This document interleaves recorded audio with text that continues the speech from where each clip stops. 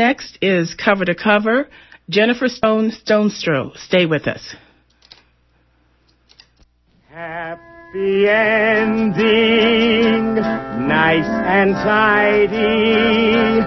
It's a rule I learned in school.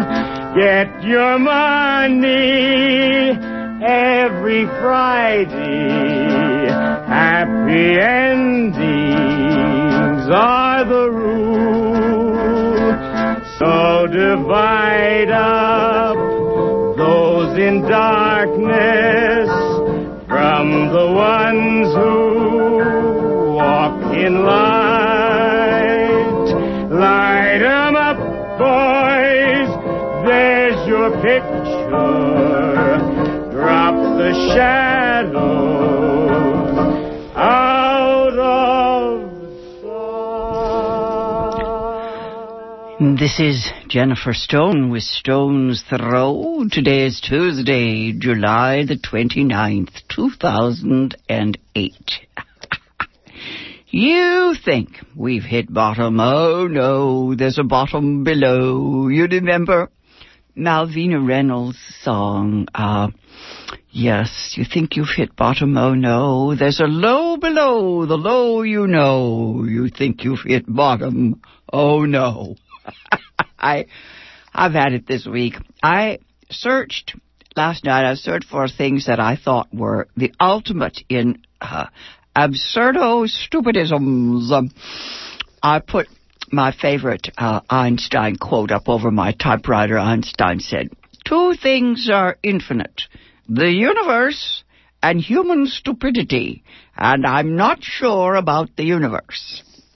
I looked up here. I found something.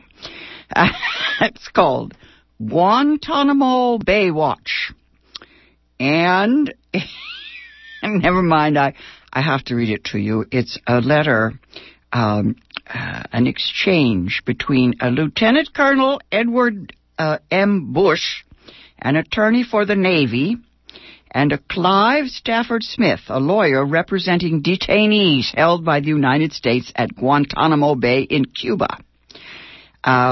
Smith is also director of the nonprofit organization Reprieve. Now, most of us know about the organization Reprieve. Okay, so the Lieutenant Colonel, Ed Bush, the attorney for the Navy, discovered contraband clothing at Guantanamo. Here's his letter regarding the discovery of contraband clothing, that is, at Guantanamo Bay in Cuba. And he writes to the lawyer for the detainee, "Dear Mr. Stafford Smith, your client, Shaker Amir, was recently discovered to be wearing Under Armour briefs and a Speedo bathing suit. Coincidentally, Mohammed El-Karani, who is represented by Zachary Katznelson of Reprieve, was also recently discovered to be wearing Under Armour briefs." That's ARMOR briefs. "The items were not issued to the detainees by Guantanamo personnel, nor did they enter the camp through regular mail. We are investigating this matter to determine the origins of the above contraband and ensure that parties who may have been involved understand the seriousness of this transgression. As I'm sure you understand, we cannot tolerate contraband being surreptitiously brought into the camp. Such activities threaten the safety of the staff, the detainees, and visiting counsel. In furtherance of our investigation, we would like to know whether the contraband material, or any portion thereof, was provided by you or anyone else on your legal team. We are compelled to ask these questions in light of the coincidence that two detainees represented by counsel associated with Reprieve were found wearing the same contraband underwear. Thank you, as always, for your cooperation. This is the response from Clive Smith. Regard the issue of underwear, dear Commander. Thank you very much for your letter, which I received yesterday. I will confess that I have never received such an extraordinary letter in my entire career. Knowing you as I do not attribute this allegation to you personally. Obviously, however, I take accusations that I may have committed a criminal act very seriously. In this case, I hope you understand how patently absurd it is, and how easily it could be disproved by the records in your possession. I also hope you understand my frustration at yet another unfounded accusation against lawyers who are simply trying to do their job, a job that involves legal briefs, not the other sort. Let me briefly respond. First, neither I nor Mr. Katznelson nor anyone else associated with us here at Reprieve has had anything to do with smuggling unmentionables, quotes, unmentionables, to these men, nor would we ever do so. Second, the idea that we could smuggle in underwear is far-fetched. As you know, anything we bring in is searched, and there is a camera in the room when we visit the client.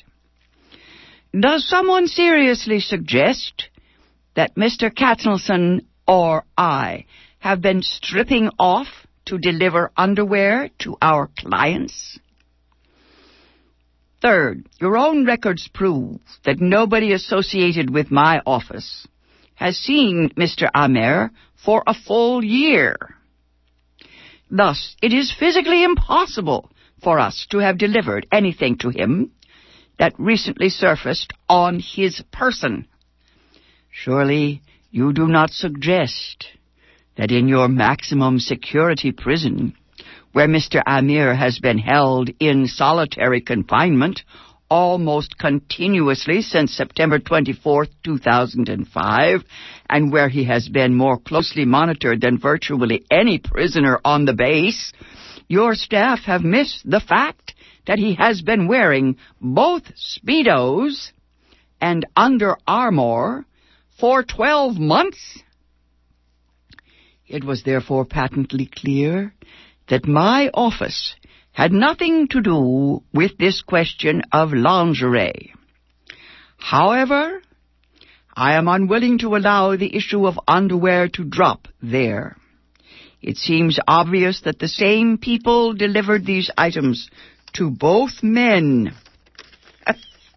And it does not take Sherlock Holmes to figure out that members of your staff, either the military or the interrogators, did it. Getting to the bottom of this would help ensure that in future there is no shadow of suspicion cast on the lawyers who are simply trying to do their job. So I have done a little research to help you in your investigations. I had never heard of Under Armour briefs, that's in quotes, until you mentioned them.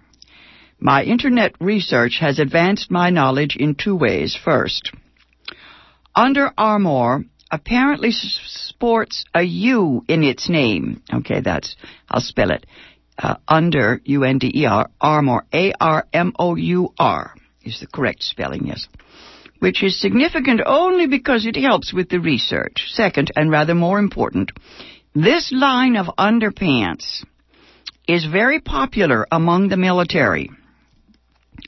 One article stated, quote, "A specialty clothing maker is winning over soldiers and cashing in on war. Founded in 1996, Under Armour, with a U, makes a line of tops, pants, shorts, underwear, and other, quote, performance apparel, unquote, designed for a simple purpose, to keep you warm in the cold and cool in the heat, unquote. This stuff is obviously good for the men and women stationed in the sweaty climate of Guantanamo. As one soldier attests, quote, the only thing that would make them better is if the Army would issue them. I do not mean to say that it is an open and shut case, proving that your military provided the underwear, as I understand that other people use Under Armour.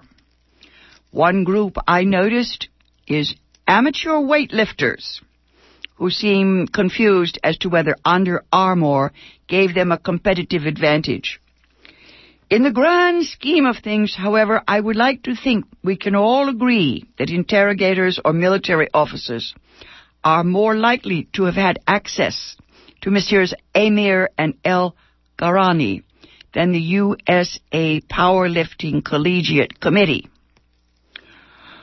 On the issue of the Speedo swimming trunks, my research really does not help very much. I cannot imagine who would want to give my client Speedos, or why. Mr. Amer is hardly in a position to go swimming, since the only available water is in the toilet in his cell.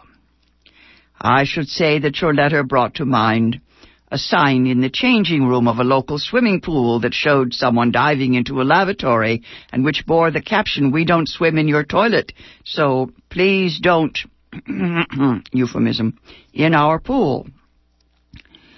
I presume that nobody thinks that Mr. Amir wears Speedos while paddling in his privy. Please assure me that you are satisfied that neither I nor my colleagues had anything to do with this. In light of the fact that you felt it necessary to question whether we had violated the rules, I look forward to hearing the conclusion of your investigation. Yours sincerely, Clive A. Stafford Smith. Now, you see, it seems to me that in a world in which... oh, never mind. I don't want to say how many children are dying of starvation every minute. What on earth gives these guys the right to waste their time, your time, my time, and taxpayers' money on this nonsense? Speedos and Armour briefs. I thought of the wonderful, was it Captain Queeg and the Strawberries? Yes. The what would we call it? The obsessions of these, what are they? They're obsessive compulsives, these people who go by the book. Yes. He wants to know how the underwear got on the bottom of one of his detainees. Now, that piece I found in Harper's Magazine. I love Harper's. They have a section called Readings where they find these gems from all over. That one was called Guantanamo Bay Watch. And it's dated December 2007.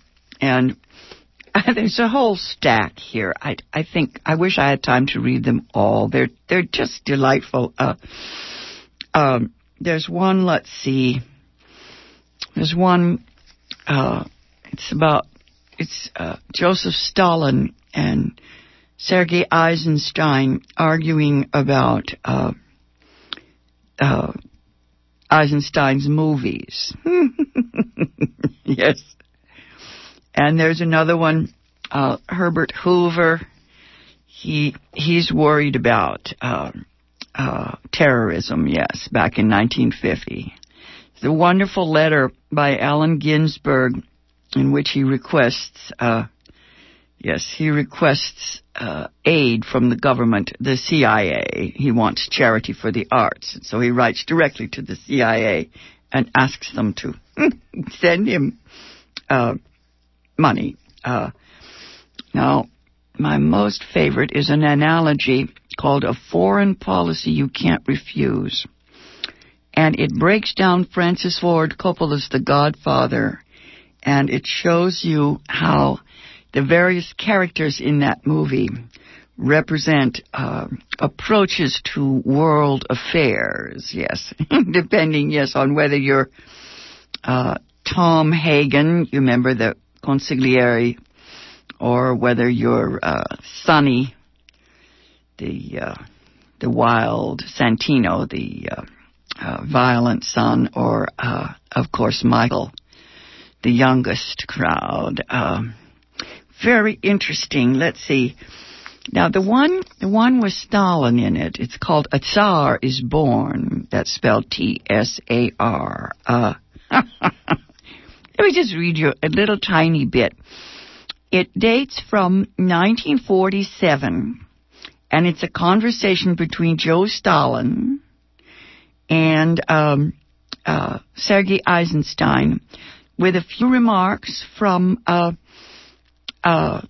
Soviet Foreign Minister Molotov. And, yes, one of the actors is included, too.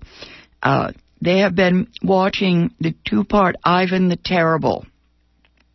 And the movie was released in 1944, and it was delayed because Stalin banned it. Now, some of the arguments here, let me just read you a little bit. Joseph Stalin says to Eisenstein, "Have you studied history?" Eisenstein says, "More or less." Stalin, "More or less? I know a thing or two about history. The Tsar seems indecisive in your film, like Hamlet.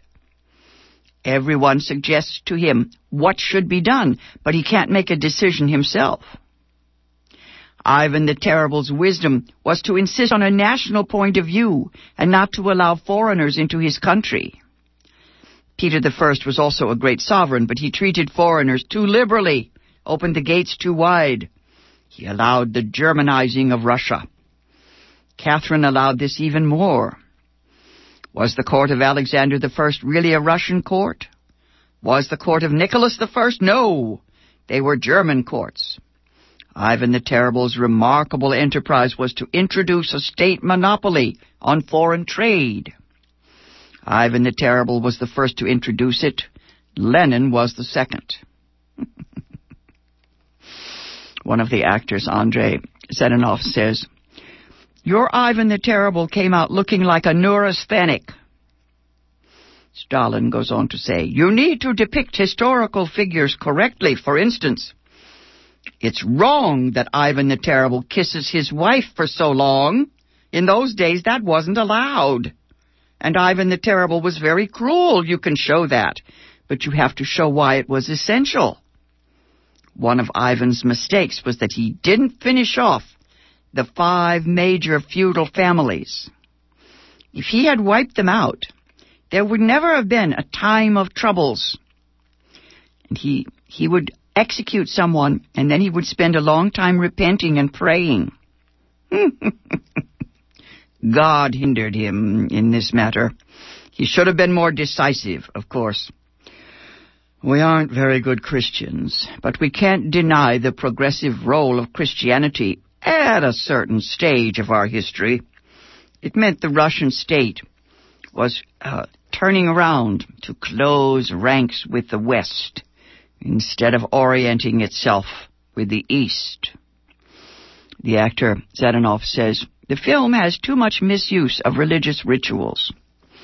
Molotov says, "This lends a patina of mysticism to the film, which should not be emphasized so strongly." Stalin says, "Historical images have to be depicted truthfully. A director can retreat from history. He has to work with his imagination. But he can vary only within the limits of the style of the historical era." "Your portrayal of Vladimir Staritsky is very fine. He was very good at catching flies. What a man! A future Tsar, and he catches flies with his hands. You have to give details like that. They reveal the essence of a man. This one goes on at great length. I love this one because I do remember my father saying that this was a test of your physical prowess, your ability to catch flies with your hands, you know. Anyway, Stalin as an art critic. Interesting, isn't it? Let's see. Let me just give you something from 1950. It gave me a chill down my spine. I was looking basically for laughs this week because I can't bear any more of this blood, but this is not, I guess, funny.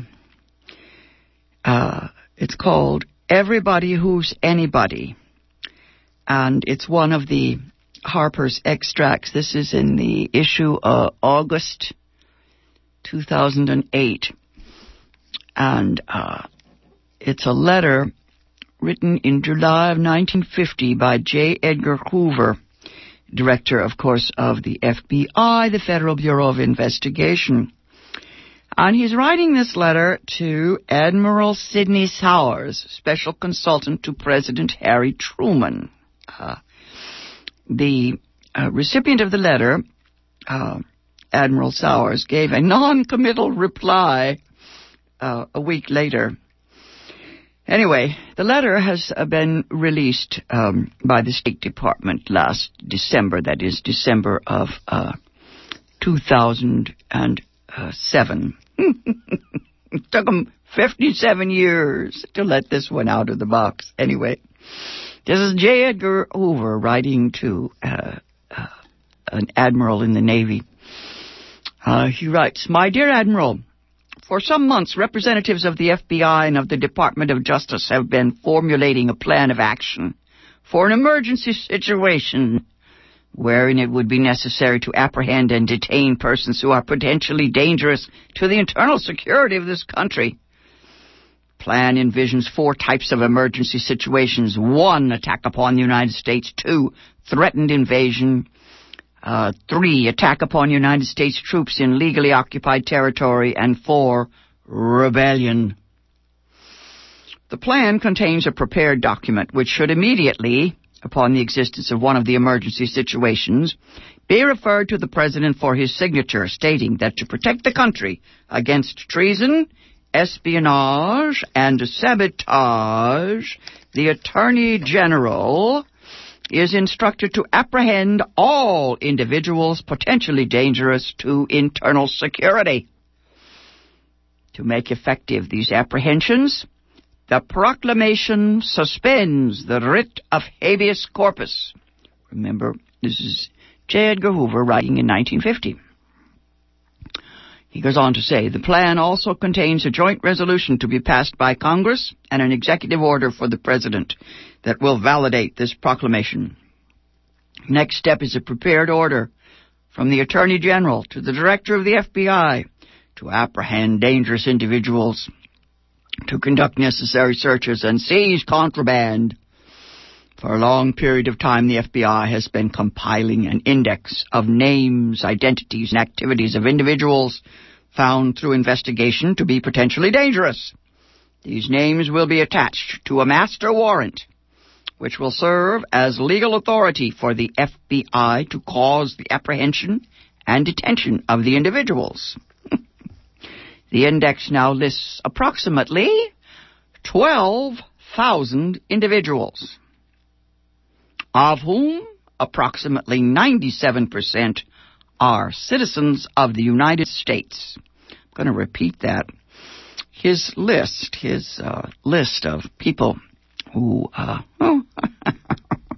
are potentially dangerous, to quote him, it's approximately 12,000 individuals, of whom approximately 97% are citizens of the United States. And the proclamation, of course, would suspend the writ of habeas corpus. J. Edgar Hoover goes on. Here he says, Each FBI field division maintains an index of the individuals within its territory, arranged so it may readily be used for apprehension purposes. Upon apprehension, individuals will be delivered to the nearest jail for temporary detention and action by the Attorney General. The permanent detention of these individuals will take place in regularly established federal detention facilities. Plan calls for a statement of charges and a hearing for each detainee within a specified period. The hearing board, to be appointed by the Attorney General, will be composed of one judge of the United States or state court and 2 citizens. Let's see. Hearing procedure will give the detainee an opportunity to know why he is being detained. Will permit him to introduce evidence in his defense. It will not be bound by the rules of evidence. Well, good heavens, I was afraid, they might be going to give the guys a break. Anyway, the hearing board may make one of 3 recommendations. 1, that the individual be detained, paroled, or released. This action by the board is subject to review by the Attorney General, and the Attorney General's decision on the matter will be final except for appeal to the President. With my highest esteem and best regards, sincerely yours, J. Edgar Hoover. Okay, that's back in 1950. It looks like these guys are always getting ready, to lower the boom, just in case. Okay.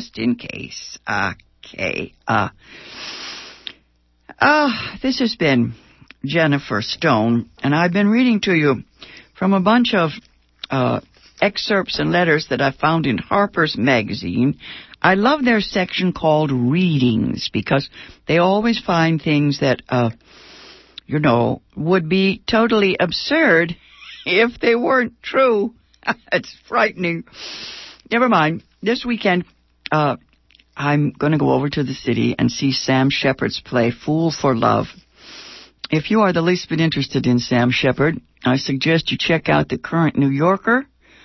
I've decided that Sam Shepard is part of my pantheon of great American playwrights. He's got a new play out in New York that he's directing called Kicking a Dead Horse.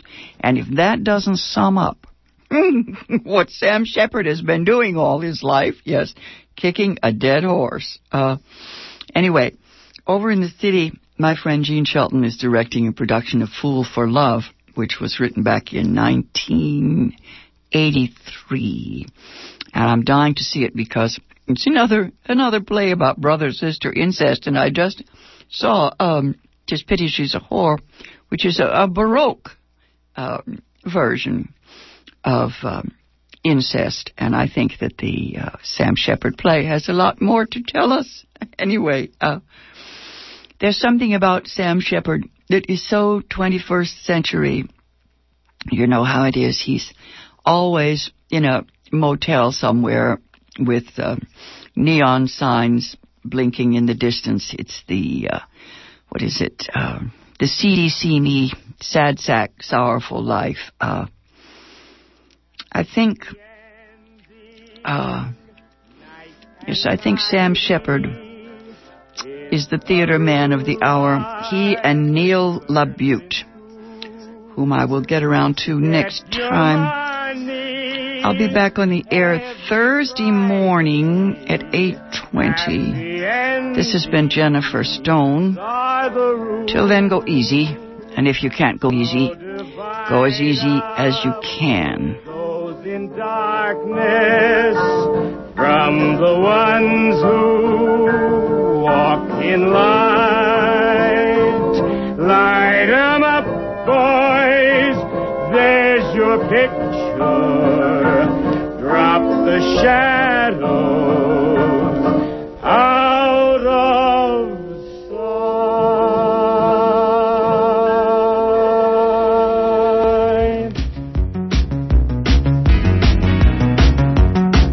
Hey, Michael the Web Guy here. If you enjoy listening to KPFA online, why not visit kpfa.org and join the KPFA family? It's just $25 a year. Your membership will help KPFA continue to provide important on-air and online content that is unique and informative. Visit